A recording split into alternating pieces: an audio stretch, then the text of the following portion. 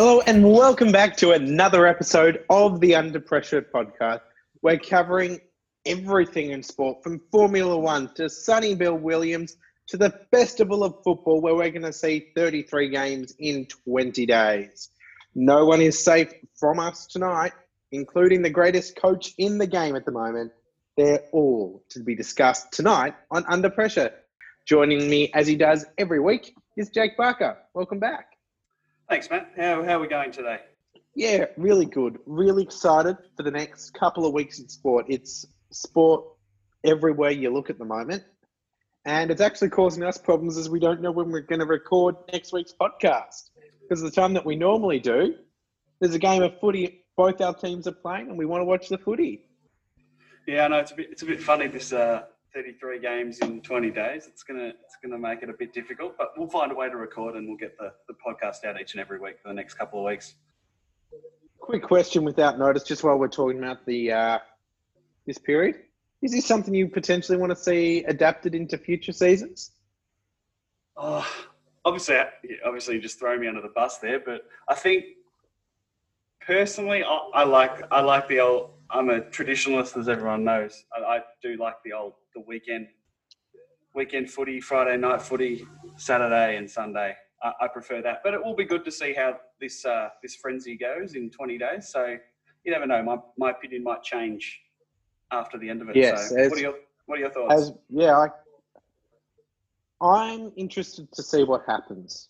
I like the weekend element, but I think there could be merit to the Big Bash AFL, as some people are calling it at the moment. But before we look into AFL, we're going to start off with NRL and Sonny Bill Williams. He's back. He is back. A big news coming out of the NRL this week and the past couple of weeks. It's been in the works that, as Matt said, Sonny Bill Williams is going to return to the NRL. He's a 6'4" centre, used to play for the Roosters years and years ago, and even had a bit of a stint at the Bulldogs there for a while as well. But he joins a very good Roosters team, who they're currently sitting in 4th position. So obviously he's played a bit of rugby league in the past, also played rugby union as well. And of course he's represented New Zealand in both codes of rugby league and rugby union. So he's a very, very good player in that respect. And a lot of teams would have been wanting to get him after hearing that he was going to come down. But this actually comes at a bit of a controversial decision, as Peter V'landys has had to bend the rules a little bit. He didn't. I don't know if he wanted to do it, but I think it's good that he has done it. So Sonny Bill Williams is coming from a Canadian team, a Canadian rugby league team called the Toronto Wolfpack, and that contract that he has is worth $10 million. So that contract is huge. Sorry, is that $10 million a year or $10 million over a couple of years? I believe it's $10 million over a certain period of time, but it's still an extensive contract either way. Yeah. So I'll take a $10 million contract for anything at the moment. Yeah, I'm sure anyone would. Yeah, so I'm very surprised that they've let him come down, but it's good to see. Bit of a different look, but hey, it'll be good to see SBW, as he's called, back in the rugby league. He will have to complete a bit of a quarantine period, obviously, as everyone does these days. So when he gets to Australia, I don't know if he's here at the moment. He may be, but yeah. So he'll be available for the final 4 rounds of the season, plus finals. So that is huge for the Roosters. Yeah, so that gives him time to get used to what the Roosters are doing this year, and then he'll slot in there nicely, I'm sure, as a starter for them, and they'll make a good push for a back-to-back if they don't mind. So that's going to be very good for them, and hopefully the Storm can get around it for our sake. But you never know. Yeah, it's definitely going to add an extra element to it. And I think I'm just going to sidetrack off this. I think what Peter V'landys has done in 2020 is incredible. I think, hey, he may have bent the rules, but for the good of the game, he's made a great decision. Yeah, no, definitely. And I think that he deserves more credit. And Volandi's style's been a bit out there, but I like it. Now, we know you're a huge fan of the netball. There's a bit more news there with the fixture now coming along. What's that? Yeah, so I reckon at the end of last week, they released a fixture. So the first 6 rounds. But unfortunately, only probably a couple of hours before we started recording this podcast, they've actually had to readjust the fixture, as Queensland are going to have a bit of a restriction or no crossing the borders anymore. So they've had to move everyone to Queensland to get round 1 going. So they've had to readjust everything.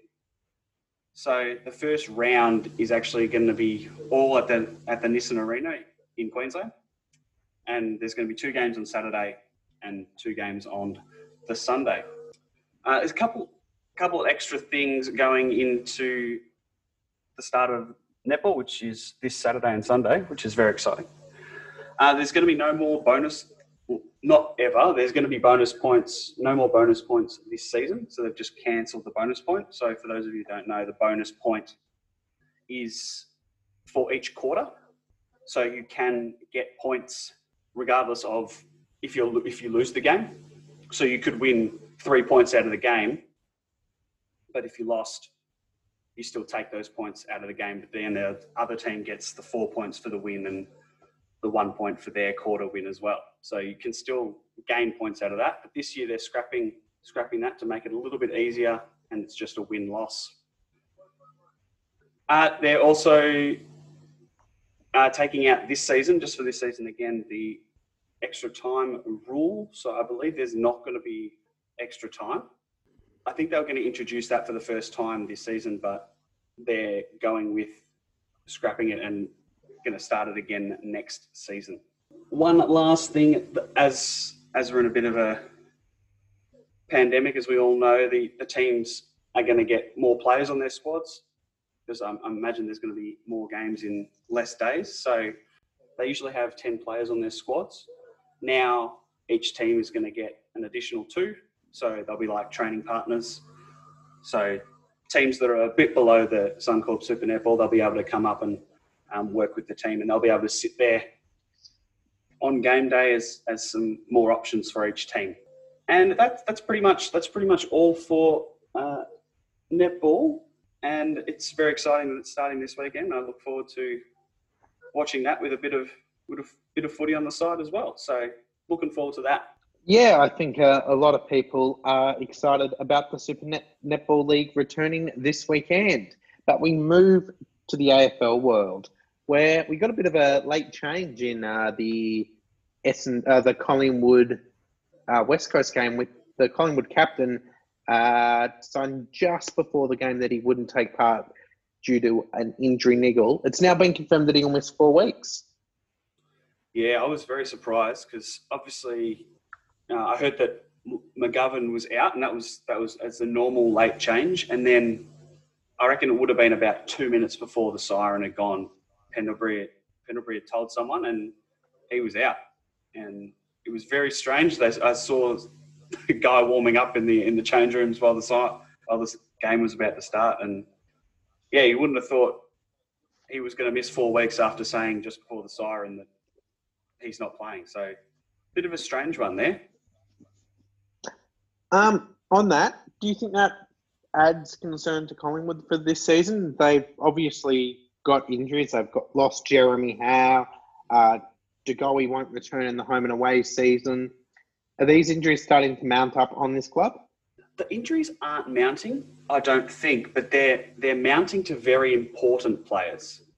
Jeremy Howe in the back line, Jordan DeGoey in the forward line, and their leader, Scott Pendlebury. They are 3 of their biggest players, I believe, in terms of them winning a premiership.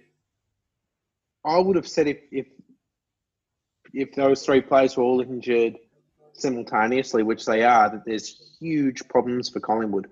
Huge. Yeah, no, definitely. And I think you're completely right. I think we'll see a little bit of This is a winnable game this weekend for Fremantle now. Well, 100%. When you also add in their vice captain, Steele Sidebottom, he's currently out suspended for breaching the COVID protocols. It's a lot for this club to take into at the minute. And my question is, now that we know Pendlebury will be out for 4 weeks, is Steele Sidebottom's position as vice captain under even more pressure now? Well, it's funny you should mention that because his 4 weeks actually ended last weekend. So it'll be interesting to see. Should he return and come out as the stand-in captain of the Collingwood Football Club? Well, that was exactly going to be my question to you. He's going to have to step in straight away. So whether they do it and say, all right, you've done us wrong, now lead from the front and lead our club through this difficult period. So they might give him that challenge. It might be a little bit of a controversial challenge, but it could be good for them to move forward. Doesn't sit well with me, him returning as acting captain. And I was one of the people that I thought he should step aside from the vice captaincy. I thought the actions he made were on par with Lachie Hunter, and Lachie Hunter lost the vice captaincy, and I think with Steele Sidebottom should have as well. I know that's a very harsh claim, and you might say, yes, but Sidebottom only did this. But the climate of the world at that point was different to what Hunter did. If Hunter did that when Sidebottom did, Hunter would have got potentially even 6 to 8 weeks. The climate had changed, and that was why I think Collingwood needed to remove him as vice captain. And I think now it puts a lot of pressure under ultimately on the president, Eddie Maguire. Well, yeah, they've got a tough choice to make this week. They either pick someone who's in their leadership group, or they go with Steele, who will be back this week, I assume, if they pick him. Who else is in their leadership? Would that be Treloar? Yeah, going off the top of my head. Yeah, Treloar springs to mind as someone who could lead the team if they don't want to go with Steele. That would sit a lot better with me personally, but I'm just someone that loves footy and loves talking about it on this brilliant podcast. But it's going to be an interesting decision that they make. I hear you really wanted to speak about one of the most successful people in the AFL, Alistair Clarkson. Yeah, so I thought this could be a very, very big discussion point. And I know a few people started talking about it in the AFL at the moment on a couple of those shows that are on KO and Fox Footy and all that. So I just think Clarko's trying to deflect things at the moment. Personally, I think he's trying to push away the troubles that Hawthorn are having within this current season and deflecting them away from him. So he's obviously he's a veteran coach. He knows exactly what to do, knows how things work. So he's using things like last weekend, he made comments that Tom Papley plays for free kicks, and a couple of weeks before that, which everyone remembered and everyone was talking about, he questioned the state of the game. Like, that is huge. That's a massive thing to say as a head coach of one of the most successful teams of the last 10 years. So I just believe that he's trying to push things away and deflect everything that says that Hawthorn isn't that good of a team this year. And he's struggling to find that mix between old and young. They were the oldest team on the weekend, and they lost to a Sydney team who was the youngest. What does that say to the AFL and to Hawthorn? What do they need to do next? Yeah, I think that is an absolutely brilliant question. And you look at the path that they've gone down, they haven't really gone to the draft since the mid-2000s prior to 2010. And Clark goes like, oh, the draft is so compromised now. You look at other teams that have sort of done a hybrid version where they've kept high draft picks and still added in key recruitment players. Collingwood's a club that comes to mind. Richmond's another club that comes to mind. Arguably two of the better sides in the competition at the moment, and they've just gone in. They've brought in Jaeger O'Meara, they've brought in Tom Scully, they've brought in Jonathan Patton, they've brought in Chad Wingard. You need other players as well. I don't think they've got that balance between draft and free agency, right? I 100% agree that you can't just bottom out and go to the draft anymore. You saw with Carlton, there was a rebuild of a rebuild, and I think you could say, with going back a little bit further, with Melbourne, it was a rebuild of a rebuild of a rebuild and potentially of another rebuild as well to fix that drafting issues. Clarko's got a point, but he hasn't got the balance between free agency and the draft right. Yeah, I think you hit the nail on the head there. He's gone too heavy on the free agency market, though it is good. You still do need to get those young players from the draft. You want to develop them, even getting them at a young age after they've been in another club for a couple of years. But you don't want to bring them in at like 26 or 27, because then you have to teach them a whole new thing. If you bring them in after 2 or 3 years, you could still mold them into the player that you want them to be. So I think that's perfect. I agree with you that he's deflecting in his press conferences, but I might be looking at it too much. I feel like he's trying to, a bit like Mick Malthouse did in his final year at Carlton,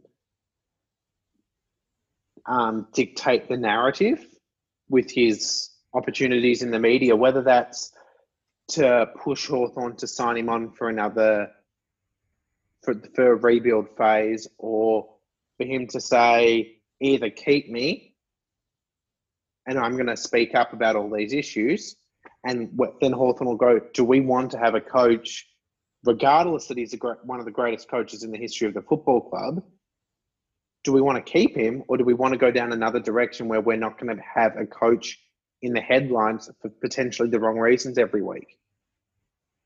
Yeah, it's a difficult decision coming up for Hawthorn, I think. I don't know if that's Clarko's thinking, but I just feel like he's deflecting a lot more vocally than what a normal deflection would be. I think there's more to his deflections than just Hawthorn's bad performances. Yeah, I can certainly see that. But yeah, I think we're both in agreement that he's trying to push things away from himself and make other people make decisions around him, really. Like he's forcing Hawthorn's hand, he's forcing media's hand and AFL's hand and whatnot. So you saw him force the hand with the AFL earlier in the year. I know Steve Hocking has since come out to, no, Clarko had nothing to do with it. I still don't buy it, given that the timeline of how that all unfolded. It seems a little bit suspicious to me. And the other question that whenever you have this chat is, Hawthorn have probably already got their next coach as their assistants in Sam Mitchell. Will Jeff Kennett and some people at Hawthorn already be to start to think about the succession planning with Sam Mitchell? I know Kennett said, we will make a mutually agreed decision with Clarko whenever that time is.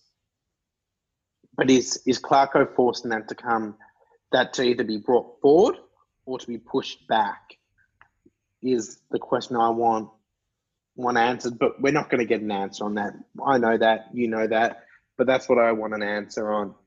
We sort of spoke about it briefly in the intro, but the 33 games in 20 days is starting. It's going to be really interesting. You've already seen Richmond admit that they will manage Trent Cotchin through this. We've already seen Melbourne say he will be managed and rested for the first game in this period against Port Adelaide. What do you think about resting players in this situation, Jake? I've heard a lot of clubs speak about this, and all the players say, no, we'll be fine. But I think everyone will find that players, the players will rest in this 3-week period. There's not a lot of players that can go 4 days, 5 days, 4 days, and play 4 games. Like, you just don't see that in AFL these days. There's schedules, there's routines that they need to do, and they're not gonna go through that if they're playing these games in such tight periods. So I think we'll find that a lot of players will rest. Maybe they'll rest for one of the 4 games, but you'll find that even the star players, I think, will take at least a week off in this frenzy. I'm of the belief that let's just use Melbourne Port Adelaide as an example. Port Adelaide, I think, played on Saturday, and Melbourne played on the Sunday. I don't think the 4-5 day breaks at those teams will be a problem this week. I think in the third and particularly the fourth game of this block that each team's play, that's where you're going to see the effect of this compressed season is. I don't think this break is going to be the issue. I think it'll be the next and probably even the break after that. Yeah, no, definitely. And I think this is a really good period of the season because teams are playing 4 games in this little period. And if you can win 3 or 4 out of these 4 games, I reckon that proves who's going to go far in this season. Tight period of games, working together. I think this little period will define which teams are really good, which teams are mediocre, and which teams we're not going to see in the finals at all. And I also think this is also going to be Adelaide's best chance to win a game. Will a side go, oh, we're playing Adelaide, they've been rubbish all year, let's rest maybe rest 1 or 2 players more than what we normally would in this situation, and then see, could Adelaide pull off a couple of surprise wins here? Yeah, it's funny you say that because I think about that on the other end. I think teams be like, oh, we're playing Adelaide, we can't lose to these guys. Well, so they might cop really good teams as well, the other way around. So it could happen either way. You never know. Or could it also happen that we're playing a top team, let's rest everyone and accept that we're going to lose it. We probably would have lost it if we had a full strength side, but let's just accept it. There's all these risks and balances that I'm sure many people in the team will do. I know people might say that that's tanking, but who knows? Yeah, it's going to be quite interesting, I think. Yeah, I was listening on the radio the other day, I can't remember who to, but it was like, is it going to be a bit like the Big Bash where you say on Thursday, oh, did you watch the game on Monday night? And you say, I can't even remember who played in Monday night. Like, how is this going to fit into the footy culture? Because if you ask me, Matt, what games of footy you watched on Saturday, I could tell you every single game. But if you ask me during the Big Bash season, who played on Monday night? No, I don't know. It'll be interesting. Yeah, no, I totally get that. But you are wanting, and you've spoken to me about this all week, and now you can speak to everyone on the podcast about the Brisbane Broncos. Yeah, so another week, another segment of the Under Pressure teams of the week. So this week, my team is, as Matt said, the Brisbane Broncos. And it won't be any surprise to NRL fans that I've brought up the Brisbane Broncos here because they are definitely struggling and have for the most part of the season. At the moment, they're currently sitting in second last position with a record of 3-8. In the past couple of weeks, they've just been very poor, and against poor opposition as well, the likes of the Warriors and the Titans, losing to both of them in convincing fashion as well. So that's really not what you want to see. And then a couple of weeks ago, producing a goose egg, which is no points a couple of weeks ago against the West Tigers, losing 48-0. So the past month hasn't been great for the Brisbane Broncos, but not to mention all the stuff on the field. There's been a couple of things off the field that haven't been too much better for them. With front rower David Fifita announcing that he'll be moving down the road to the Gold Coast Titans next season on a mammoth deal. So that hasn't helped in losing one of your star players in such a poor squad and losing him to virtually your little brother next season. So it's going to be very difficult for them this season, and they've still got to finish off this current season as well. And it doesn't get much easier this week. The Broncos are facing the 7th place Cronulla Sharks, coming off a very impressive win last weekend. The Broncos did have themselves a tough week last week, going down to the Storm very convincingly in the end. But I watched this game really closely, and the first half was really, they played it really well, and they were putting it up to the Storm, and the Storm just had a bit too much class in the end, went away with it in the second half. But that first half looked really good. So hopefully if they can bring that type of fire against the Sharks this weekend, who knows? They could get a close win for sure. And I think it's there. They can do it. Their coach, Anthony Seibold, has been making changes left, right and centre just to try and fix anything up. And we've seen some things, and we saw some things against the Storm. So hopefully he sticks with those plans last week, and I think those are the ones to go ahead. I heard that Darius Boyd is actually going to make his way to the fullback position this week after previously being a winger and a centre. He's going to make his way back into that number 1 jersey at fullback, which could be different. He has played there before, but a long time ago now. And positive news, they'll get back Jake Turpin and Isaac Luke this weekend for their clash against the Sharks. So that'll be good for them. Little bit of a side note. It was during the week there was a bit of an article that said that Seibold said after hearing about the news of David Fifita leaving, that he wouldn't rule out poaching Cameron Smith from the Melbourne Storm next year, which is a bit funny. His contract's obviously up next year, the 37-year-old. As a youngster, I do know he wanted to play for the Broncos, so you never know. I don't know if either team really believes or expects Cameron Smith to leave. He's probably got all his family down here, and I'm sure Melbourne, if he were to retire, would offer him a coaching job straight away. If not, he might play again next year. Who knows? It's a bit like Benjamin Button, keeps getting better. But I think they both expect him to stay. But it would be funny if they did offer him a deal or an unrefusable deal. But I'm sure he would stay, as he is Cameron Smith, the greatest rugby league player of all time. Who wouldn't want him? So hopefully this weekend the Broncos can prove me wrong and no longer be under pressure. Otherwise, I might be mentioning them in a few weeks' time in this same segment. So we'll see. Hopefully they go well. And that's the end of the Under Pressure teams of the week for this week. I'm going to hand over to Matt, where he's going to talk a bit about some Formula One news that he's very excited about. Yes, Jake, I am. I thought I'd just, given that we've done the first block of races and had the week off, I thought I would just remind everyone that Lewis Hamilton has won 2 of the first 3 races, with his teammate Valtteri Bottas winning the other race. And I think what the scary thing here is, they've raced at Austria at the Red Bull Ring and in Hungary at the Hungaroring. These tracks are polar opposite tracks. One is high speed, long straights, and the other is a lot of corners, requires a lot of downforce. Mercedes dominated both tracks, which, I know we're only 3 races in, looks like it means Mercedes will run away with another championship. Brilliant for them. Congratulations to them. They've deserved it. They've earned it.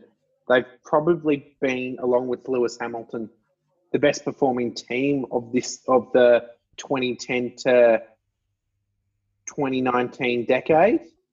And Lewis Hamilton's probably been the best athlete in that time. And when you think that Mercedes entered the sport in 2010 and have dominated and been arguably the best in any sport, the best team in the world, that is a remarkable achievement. But that's just a slight sidetrack. So Hamilton leads the championship with 63 points, followed by Bottas on 58, Verstappen on 33, Lando, the last lap warrior, Norris on 26 points, and then Albon 22. You've then got Leclerc down in 7th place in the championship on 18 points, and his teammate, the 4-time world champion, Sebastian Vettel, in 10th on 9 points. So we're going to Silverstone. Formula One is going home to the British Grand Prix, and this is one of the sporting events of the year. I've been privileged enough to attend a race before. I'm going to come back to that in just a minute. But this is a race that it's one of those few events where this year things are going to look horrible with no crowds. You've got Britain, the sport's the driver that will most likely be the equal most successful driver as far as drivers' championships at the end of this year, racing at his home track with no fans. At this track, Lewis really engages with his fans, and it's going to be something that's going to be missed. And you will remember those scenes a few years ago when he was sort of crowd surfing the crowd on the pit straight after the podium, where you had Kimi Räikkönen and Valtteri Bottas, who both aren't friendly with each other, sitting in the press conference for about 30 minutes with the chair in between them empty, waiting for Lewis Hamilton to arrive. As I said a minute ago, I was going to mention that I've been to this event, and it's, in an AFL sense, the only thing that I can think of would be the British Grand Prix without fans will be a bit like the Grand Final without fans and Anzac Day without fans. It is just going to be that eerie feeling. And when I went there, being an Australian, loved Daniel Ricciardo. He's my number one driver, but he started 19th on the grid and finished 5th. So I saw a lot of Daniel Ricciardo overtakes in front of me, with 3 actually on the corner that I was sitting on. So I was really happy. So I feel like I got the best of both worlds because I got to see Lewis Hamilton win at home.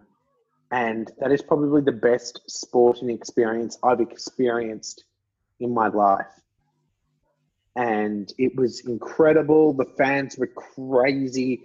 I remember being on the pit straight after the race and just literally being a sardine in a can of sardines, shoulder to shoulder with the crowd. They were happy. It was party atmosphere.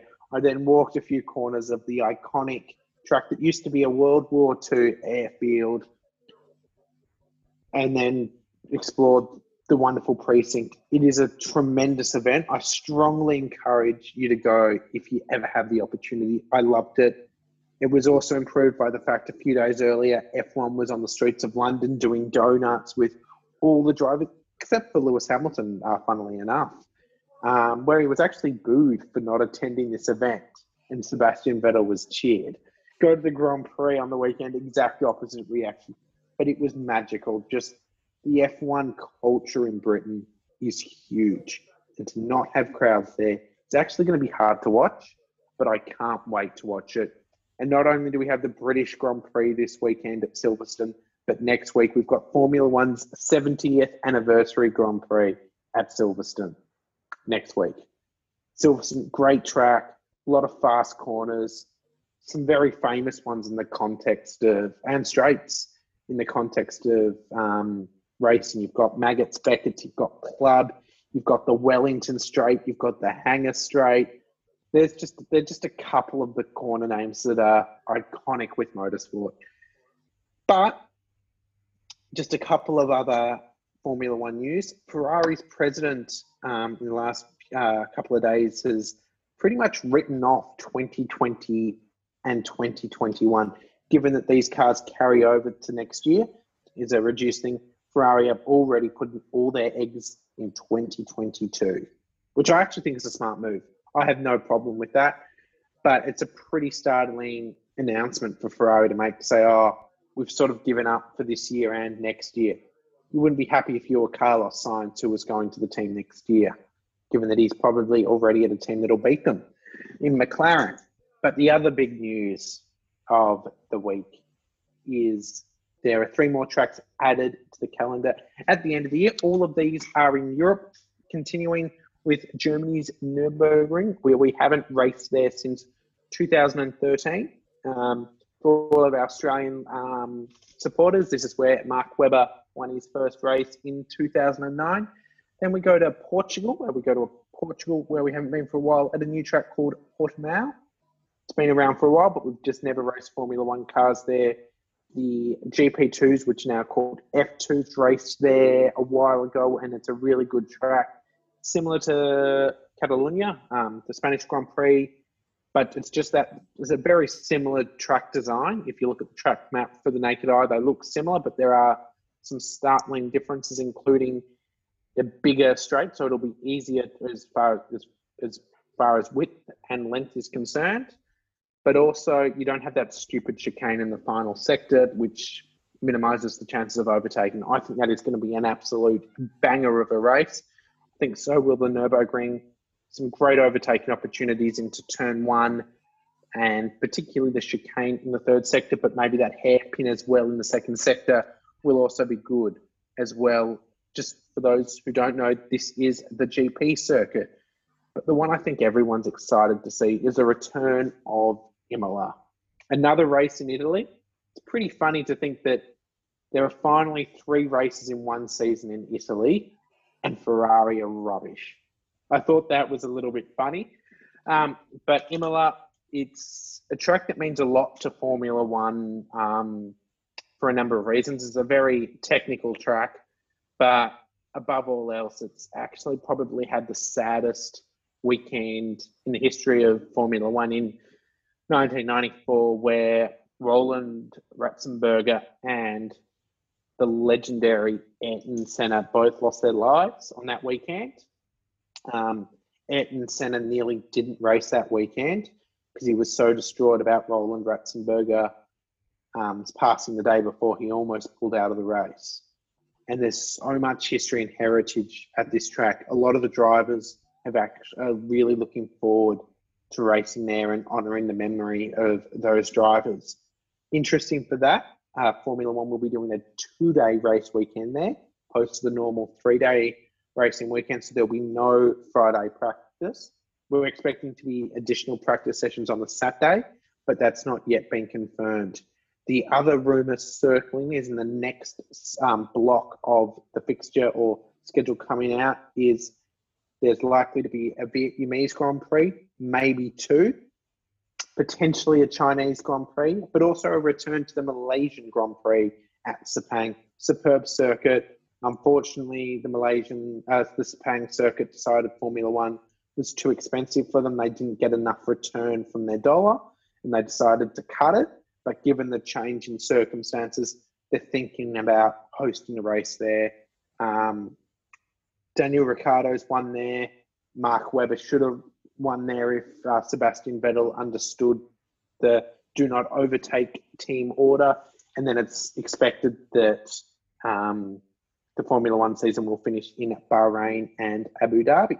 So that's sort of my very special Formula One report. I thought I'd give a little bit of insight into the British Grand Prix because it is a hugely special event. Yeah, definitely. Love hearing about all this new Formula One stuff. As I'm very new to it as well, and I'm sure some of our listeners are very, very new to the world of Formula One. I hope you're getting a lot out of it. I was going to ask, what are you thinking about your tips for this weekend? Who's going to take out the race? Lewis. I know that might seem a very safe bet, but there's that something special about Lewis at Silverstone. I hope the only reason why he won't, there's 2 reasons why he won't win. Mechanical reason / crash. And if he just can't find that magic without the crowd, I think he'll win it. His only real threat, in my opinion, is Bottas. And if Red Bull can figure out the issues with their car, maybe Verstappen.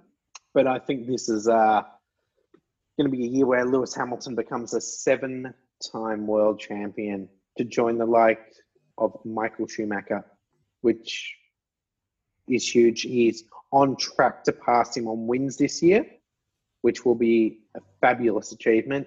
It's going to be, I'm really looking forward to it. I'm really looking forward to, I'll be honest, I don't normally watch Friday practice. I think I've watched every practice session so far this year. Cannot wait for Silverstone. I love it. It was a bucket list sporting event on my to-do bucket list. Loved it. Strongly recommend it. You get the heart and soul of Formula One.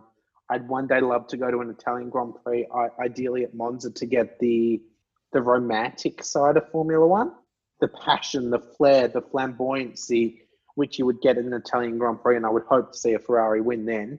But there's just the history of a World War II airfield. It's a fabulous thing, and it felt special. And looking back at it now, it feels even more special. Fun fact, I actually boarded the plane straight after that race to Switzerland. Half the plane was Formula One fans, and half the plane was tennis fans who had all flown over to see Roger Federer win another Wimbledon final. So it was a very interesting plane ride to Switzerland where you had the tennis fans happy because another major to the Fed Express and a lot of Formula One fans that were transferring between the two countries. But that just about does it for us today, I believe, Jake. Yeah, no, that's it. Should be a very exciting weekend on the Sunday. Obviously, that's when the race will be. So I'm sure Matt will be tuning in very heavily to watch that race, and maybe some of you guys will tune into it as well. I know I'll tune into a little bit of it too.